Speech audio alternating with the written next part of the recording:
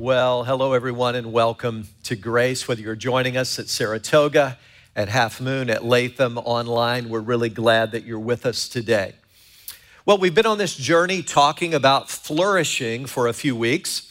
And today I want to wrap all of that up by talking about sort of the bottom line of flourishing. Because here's the big picture. We flourish best when we help others flourish.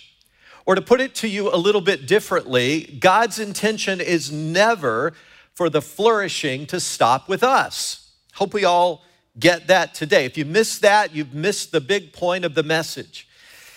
God definitely wants us to experience progressively all the dimensions of his favor and blessing in this world, but he doesn't want it to stop there.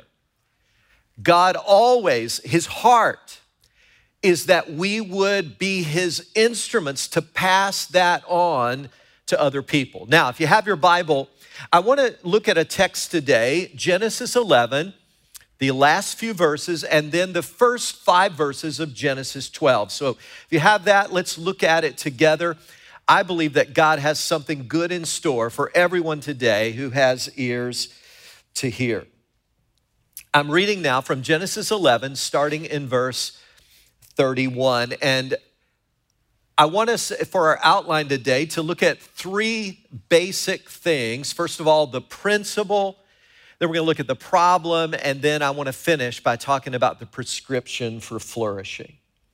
Verse 31 reads, Terah took his son Abram, his grandson Lot, son of Haran, and his daughter-in-law Sarai, the wife of his son Abram, and together they set out from Ur of the Chaldeans to go to Canaan. But when they came to Haran, they settled there. Terah lived 205 years, and he died in Haran. Now, let me just pause there. I'm going to be using some names today interchangeably. If you're new to the Bible, you need to know that a couple of the names we saw here were later changed a bit. Abram, for instance, was changed to Abraham. Sarai was later changed to Sarah. So just so there's no confusion, I'll probably be just using both Abram and Abraham. I just want you to know it's the same person. I may use Sarai and Sarah, just so you know, we're talking about the same individual, all right? I hope that's clear. Now in chapter 12, verse 1, the Lord had said to Abram, leave your country, your people, and your father's household, and go to the land I will show you. I will make you into a great nation, and I will bless you. I will make your name great, and you will be a blessing. I will bless those who bless you, and whoever curses you, I will curse, and all peoples on earth will be blessed through you. So Abram left as the Lord had told him, and Lot went with him. Abram was 75 years old when he set out from Haran. He took his wife Sarai, his nephew Lot, all the possessions they had accumulated, and the people they had acquired in Haran, and they set out for the land of Canaan, and they arrived there. Now, I see in this passage both a specific promise and a broader principle. Let me quickly explain to you what I mean by that. First of all, the specific promise that's here fulfilled through Christ. Just so you know, if you're new to Scripture, this is one of those passages that you probably want to highlight, prick your finger and bleed on, do something to highlight this section, because this is a very pivotal moment in salvation history. Keep in mind that when God gave this promise to Abram, his wife Sarai was barren. She was, although 10 years younger than Abram, she was past menopause. So in other words, humanly speaking, she would have been totally incapable of having children naturally. And yet, in spite of this reality, God gives this outlandish promise that he's going to bless them. He's going to make of them a great nation, and all peoples on earth will be blessed through them. Now, how did that ultimately get fulfilled? This is very important. Virtually every Christian scholar is agreed upon this point, that the ultimate and maximal fulfillment of that promise came through God sending his Son, our Lord Jesus Christ, as the Messiah into the world. He died on the cross for our sins. He was raised again, and it is through him and ultimately through his church that this promise gets fulfilled. Virtually every Christian scholar is agreed on that. Let me show you how the Apostle Paul himself unpacks this in Galatians 3, verse 16. He says, the promises, what we've just read, and by the way, it's reiterated a number of times in the book of Genesis and other places. The promises were spoken to Abraham and to his seed. The scripture does not say, and to seeds, meaning many people, but into your seed, meaning one person who is Christ. What is Paul saying there? He's saying that, look, this promise that God gave to Abraham was ultimately fulfilled through the person of Jesus Christ and ultimately through his body, the church, that is commissioned to go into all the world and take the gospel to all the people groups and be a blessing to the whole world. I hope you're hearing that today. This shows so many things about God. It shows God's heart. The blessing was never meant to stop with Abram or with the nation of Israel or with just the Jewish people. And it's not meant to stop with just the church or with any individual Christian either. God's heart, oh, this is big. That's why I'm just, if I could stand on my head right now and spit jelly beans to get this across to you, I would. You need to get this.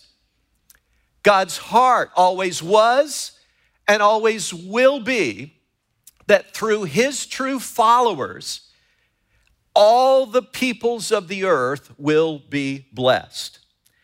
Let me mention just one other scripture that highlights this. Romans chapter 4, verse 16. Therefore, the promise comes by faith so that it may be by grace and may be guaranteed to all Abraham's offspring, not only to those who are of the law. Those who are of the law means the Jewish people, those who've received the Old Testament revelation, but also to those who are of the faith of Abraham. In other words, non-Jewish people. Anybody who has faith in Jesus Christ, he is the Father of us all. So, here's the deal. Are you in Christ today? Guess what? You get in on this. If you're a follower of Jesus Christ today, you get in on this promise that he made to Abram so long ago. He wants you to be a part of this blessing to the whole world. That's the specific promise fulfilled through Christ. But now, I want you to see the broader principle as a perpetual expectation. The broader principle found here is that every Christ follower, listen now, is to be blessed in order to be a blessing. There's a popular Christian t-shirt that I see on a pretty regular basis. I see it on bumper stickers, hats, all kinds of places. Here's what it says: too blessed to be stressed. Have you seen that? Pretty good message, actually. Too blessed to be stressed. I like that message, but I wish someone would make a t-shirt with this message: too blessed to keep it all to myself. Because that's really the heart of God. God wants his people to be so blessed that they would pass it on. That's why from day one in this series, very first message, we've been defining flourishing, biblical flourishing, as progressively experiencing the full dimensions of God's favor and blessings in this life and the next, and helping others do the same. If the blessings are all coming in, but never going out, we're not experiencing optimal flourishing. God's heart is crystal clear, I believe, in Scripture. He wants to bless us, that's for sure, but he wants us to be a conduit of blessing to all the peoples of the earth. Now, let's turn a corner. I hope that is crystal clear. That's the principle. But now let's talk for a little bit about the problem. If that is really God's heart, and that is so crystal clear in Scripture, I mean, why doesn't that happen more consistently? I want to try to explain to you right now why I believe that principle or that purpose of God gets thwarted so often. Let's go back to the text, Genesis chapter 12, verse 1. Notice what it says. The Lord had said to Abram, leave your country, your people, and your father's household, and go to a land I will show you. God says, look, I've got a land, I've got a place, it's called Canaan. It is truly the place of flourishing that I have for you. Now notice, this was spoken in past tense. And here's the good news. Abram got off to a good start. He left the comfort of his home. He took his family and some relatives along. He left Ur of the Chaldeans, and he started on his journey. That's a good thing. They headed in the right direction, obeying God's call, off to a good start. But chapter 11, verse 31 says, but when they came to Haran, they settled there. Do you see that, the last part of verse 31? When they came to Haran, they settled there. Now think with me about what this means. Haran is north of Canaan. It's on the way to Canaan, but it's not really Canaan. It has some of the characteristics of flourishing, but it's not really the optimal flourishing God has in mind. Now, why would they settle down in a place that wasn't the real deal? Because it was actually quite good. Haran, if you were in a caravan going anywhere in that day, north, south, east, or west, you almost had to go through Haran. Haran was on a major trade route. Haran was a part of, if you go to seminary, you'll be told about the Fertile Crescent. It's this crescent of land that spanned a few hundred miles there, and all around it was barren wilderness, but on this crescent, it was pretty well watered. So that's where most of the trade routes took place. That's where your animals could graze and get grass and food. That's where you could get ample water for your journey and so on. And all the territory around it was barren. So they settled down in Haran and stayed there for a while. Let's not be too hard on them because it looked good. There were lots of opportunities in Haran. In fact, they really prospered financially in Haran to the point of becoming quite wealthy. Verse 5 that we read from chapter 12 tells about all the livestock and all the acquisitions they made in Haran. Abram had his face on the front of Fortune magazine, I want to tell you.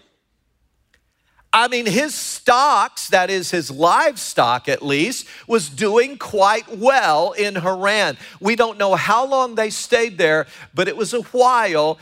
And we know Abram was 75 when they finally left. Now, don't miss the application for us. We, my brothers and sisters, are faced with the same problem that they faced on their road to flourishing. We can easily get sidetracked and bogged down in the comforts and attractions of this life, and we can fail to get to the land of flourishing where God wants us to be. Has that ever happened to you? Oh, I've seen this happen so many times. I could give you names. Obviously, I want to protect their identity. I could give you the names of many high school and college students that I've known who got their lives squared up with God, and they felt a sense of call from God. And I mean a real call. It was powerful. Some of them said, God's calling me to the mission field. I want to go into foreign missions. God's put that. Some of them said, I want to serve the underserved people groups of the world. Some of them said, God is calling me to preach in a local congregation. And they started off well, just like Abram did. But then they got sidetracked. The financial realities of serving in the typical small church began to hit them in the face. They realized, oh my goodness, I'm not going to be able to live at the level financially that I was even raised with, that my parents brought me up in. I'm not sure I signed up for this. Oh yeah, I thought God called me to the mission field, but that's so far away. And I forgot that would mean the grandparents wouldn't get to see the grandchildren. That's too high a price to pay. And I've known a lot of business people through the years who had just as real a call from God, just as real as Abram's. And God had given them a passionate vision to take Christ, the living Christ, into the marketplace. I'm gonna make a difference there. I'm gonna get the gospel outside of the walls of the church, praise God, out where it can do some good, out in the marketplace. And they wanted to be a powerful presence for Christ. But then the stigma, the sting of the gospel message in such a countercultural environment began to hit them in the face. And suddenly when people found out they were a person of faith, one of those people, one of those Christian types, and a weird one at that, then suddenly the invitations began to diminish. And the invitations to parties and social gatherings and the invitations to be a colleague or a consultant in their world began to slow down, and they began to feel the sting of that. And sadly, they lost their sense of call and purpose and opted for the comfort and convenience of Haran rather than moving on to the land of flourishing. Are you getting me today? Are you hearing the powerful application of this message to our lives? It's not just Abram that's tempted to settle down in Haran. We have that same temptation to get today, but I want to tell you, partial obedience is no obedience at all. And I urge you, brothers and sisters, although it may feel like the land of Canaan, if it's not the real thing, don't settle down there. Beware of getting bogged down on your way to a true life of flourishing. Anything short of the real deal is not the real deal. And yet it's a temptation we all face. So we've looked at the principle, we've looked at the problem, but now I want to spend the remainder of our minutes talking about what I'll call the prescription. Here's what I mean by the prescription. Here's the question I'm really asking here. How can we keep what happened to them from happening to us? I hope the principle is clear. We started off with it. God never wants the life of flourishing to stop with us. Ever, ever, ever. He always wants us to be channels, conduits of flourishing to other people.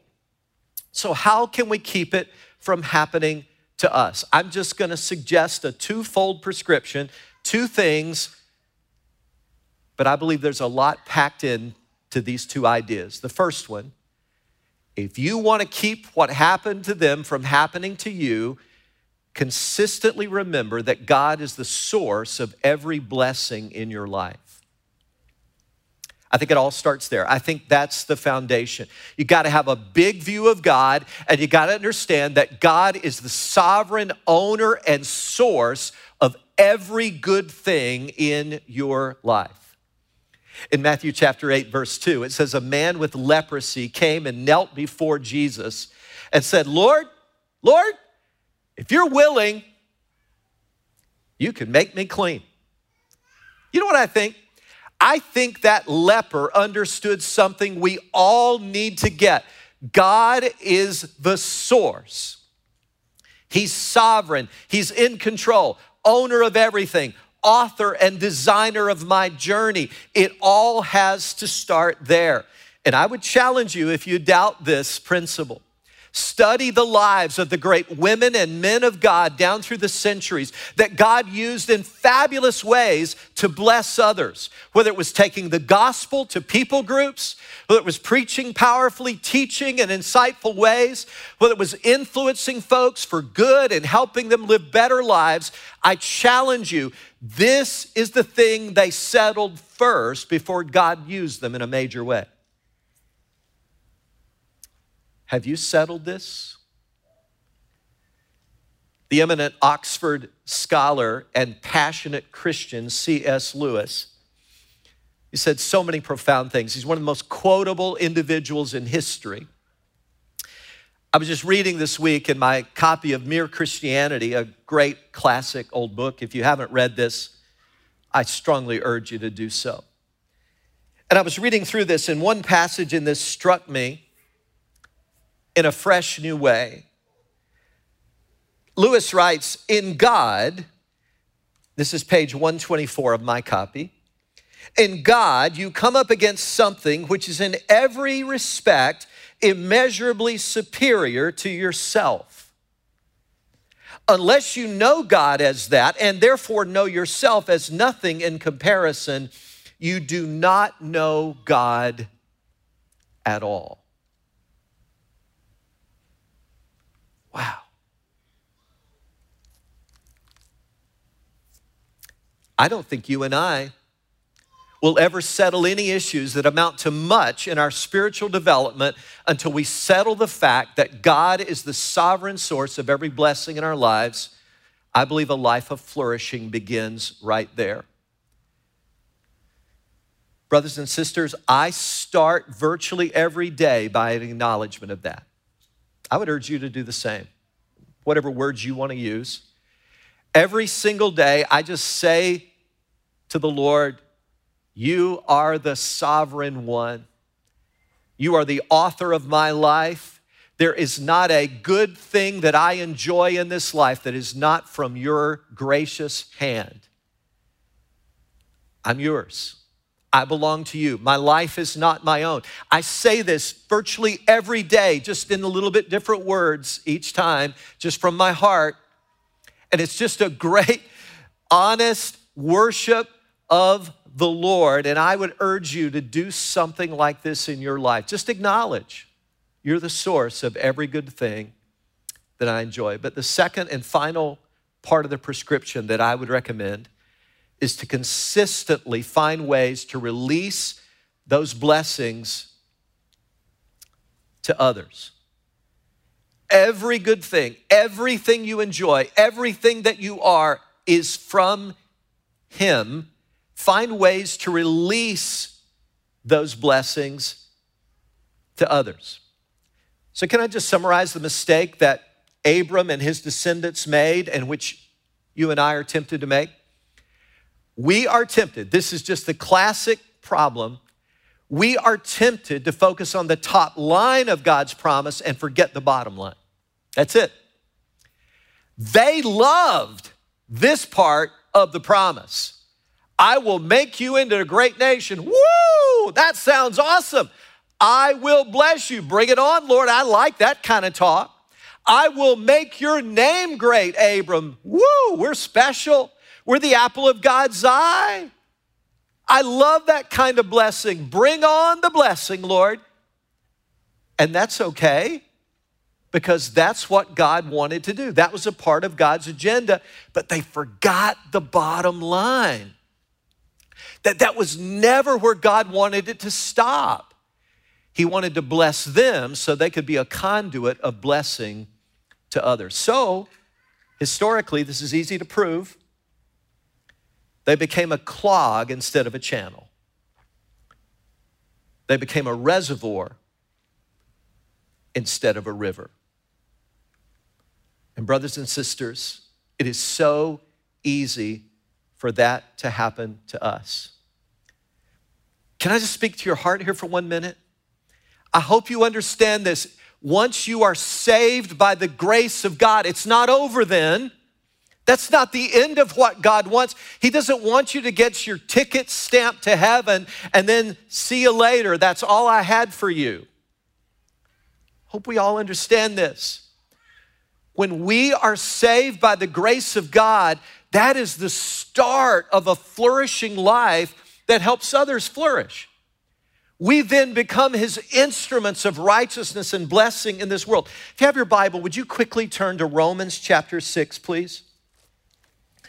Romans chapter 6. I just want you to see this with your own eyes, please. Romans chapter 6, verse 13. This is for everyone who is truly a follower of Christ. So if you claim Christ as your Savior, I want you to see this with your own eyes. Romans 6, verse 13. Paul writes, do not offer the parts of your body to sin as instruments of wickedness, but rather offer yourselves to God as those who have been brought from death to life, and offer the parts of your body to him as instruments of righteousness. What does that mean? You're God's toolkit.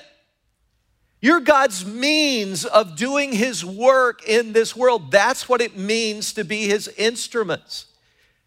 So if you're a Christian today, that is the incredible privilege of every Christ follower, but it's also the awesome responsibility of every Christ follower. We become his instruments to help others flourish. Now, let me just get real personal for a moment. Are you doing that? It's not a guilt trip time. That's not what this is about. I'm here to ask you some very important questions. Could you name anyone right now that you are helping as God's instrument to flourish? Could you name anyone? This is always the front burner issue. It's not a back burner afterthought. This is the front burner issue of every healthy Christ follower. It's the first question the Apostle Paul asked when he was struck down on the road to Damascus. What do you want me to do, Lord? Acts 22, verse 10. And that is the sincere heart cry of every truly born again follower of Jesus. Lord, what do you want me to do? But it's so easy for us to forget that. We want God to bless us, but God says, I want it to go beyond that. I want to use you as my instrument in this world to be a blessing to others. So follow me here as we begin to wrap up. If we're going to not get caught in the trap that Abram got caught in, if we're not going to get caught in the trap that generations of Christians have gotten caught in, if we're going to be a river rather than a reservoir, if we're going to be a channel rather than a clog, we've got to get this part. Jesus said, give and it will be given to you. So what I discover experientially in my Christian life is that when I give mercy to someone who needs mercy, guess what? I receive mercy back in return. When I give forgiveness to someone who needs my forgiveness, guess what? I just flourish in forgiveness in my own life. When I give freely and generously financially, guess what? I give and I receive and I give and I receive and I give and I receive, and I find, wow, God's shovel's bigger than mine, and I just keep on receiving more than I ever dreamed. And so we give and we get and we give and we get and we give and we get and we give and we get, but if it ever stops on get, you're in trouble. Did you hear me, brothers and sisters? If it ever stops on get, you're in trouble. You just settled down in Haran instead of moving on to the promised land. You just showed something about the motivation of your heart. We must always, always release those blessings to other people. Now, there's one other scripture I want us to see before we go, and this is something I just cannot end today without talking to you about. It's in Ezekiel chapter 22. I'll bet you don't go to Ezekiel very often. What a strange book it is. All kinds of wild visions and things that God showed Ezekiel, but it's very powerful, actually. In Ezekiel chapter 22, here's what I want to press on you in these final moments. God's desire, I believe this is God's heart, it wasn't to bless others independently from Abram. He wanted, and this is amazing to me, God wanted to bless others through Abram and in cooperation with Abram. This is huge. God acts in context with our obedience. What I'm saying to you today is that God usually does not override our obedience, our disobedience rather, by saying, look, if you don't get involved, letting me use you as my instrument, I'm just going to do it anyway.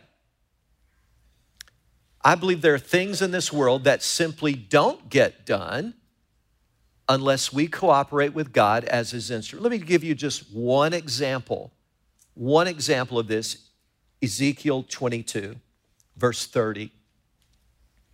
God says through his prophet, I looked for a man among them who would build up the wall and stand before me in the gap on behalf of the land so I would not have to destroy it. Think of what that's saying. My purpose is not to destroy, for wrath to come. I'm looking for a person who'll stand in the gap on my behalf. But then he goes on to say, but I found none, so I will pour out my wrath on them. Because I couldn't find a person who would work with me and stand in the gap to avert my judgment on the people, then my judgment came on the people. What was lacking was not God's desire or intent. What was lacking was the obedience of a person. Now, please don't take this too far. Please don't you're teaching that if I don't want the judgment day to happen, I just don't have to cooperate with God and I'll thwart judgment day. You're living a pipe dream. God is God. We get that, don't we? The macro purposes of God are never going to be thwarted. According to Isaiah 46:10, he makes known the end from the beginning. He says, my purpose will stand and I will do all that I please. I hope we all get that, right? It's a part of his sovereignty. What I'm saying to you is there are many things, I believe, there are many things in this world that God desires, but he's looking for that person to work with him as his instrument. And I don't know about you, but I just can't help but believe and wonder how many things God is looking to do in the Capital District, but he's just looking for a person. His eyes are ranging throughout the area for a person who will stand up and say, I'll be God's instrument. I'll be God's channel of blessing to help other people flourish. And my question today as I close is, are you that person? Oh, what God will do with a person like that. Oh, what God will do with a church full of people like that. What I'm saying to you is that while God is God, he often does not override our disobedience. Instead, he chooses to work through us to accomplish his purposes in this world. And that's why nobody ever regrets that they spent their life serving others in Jesus' name. No one ever regrets that they gave their time, they gave their life ministering to other people, because that's where God meets us in such a profound way. That's where we see the fruit of flourishing. So here's the bottom line. There is no optimal flourishing without helping others flourish. Father, I ask that you would help us to get in on your best. I pray for myself, I pray for my brothers and sisters in Christ, that you would continue to work through our lives, in our lives, and show us those things that you want us to be involved in as your instruments. Help us never to just settle down in Haran in a life of convenience and ease that has some of the marks of flourishing but isn't the real deal. I pray that all of us, Lord, would be tenacious, and by your grace, we would move on in obedience. We would move on in obedience to the true life of flourishing you designed for us. This is our prayer, Lord. And I pray that you would not only receive glory, but that all the peoples of the earth would be blessed because we cooperated with your grace and allowed ourselves to be used as your instruments in this world. And this we pray in Jesus' name. Amen and amen.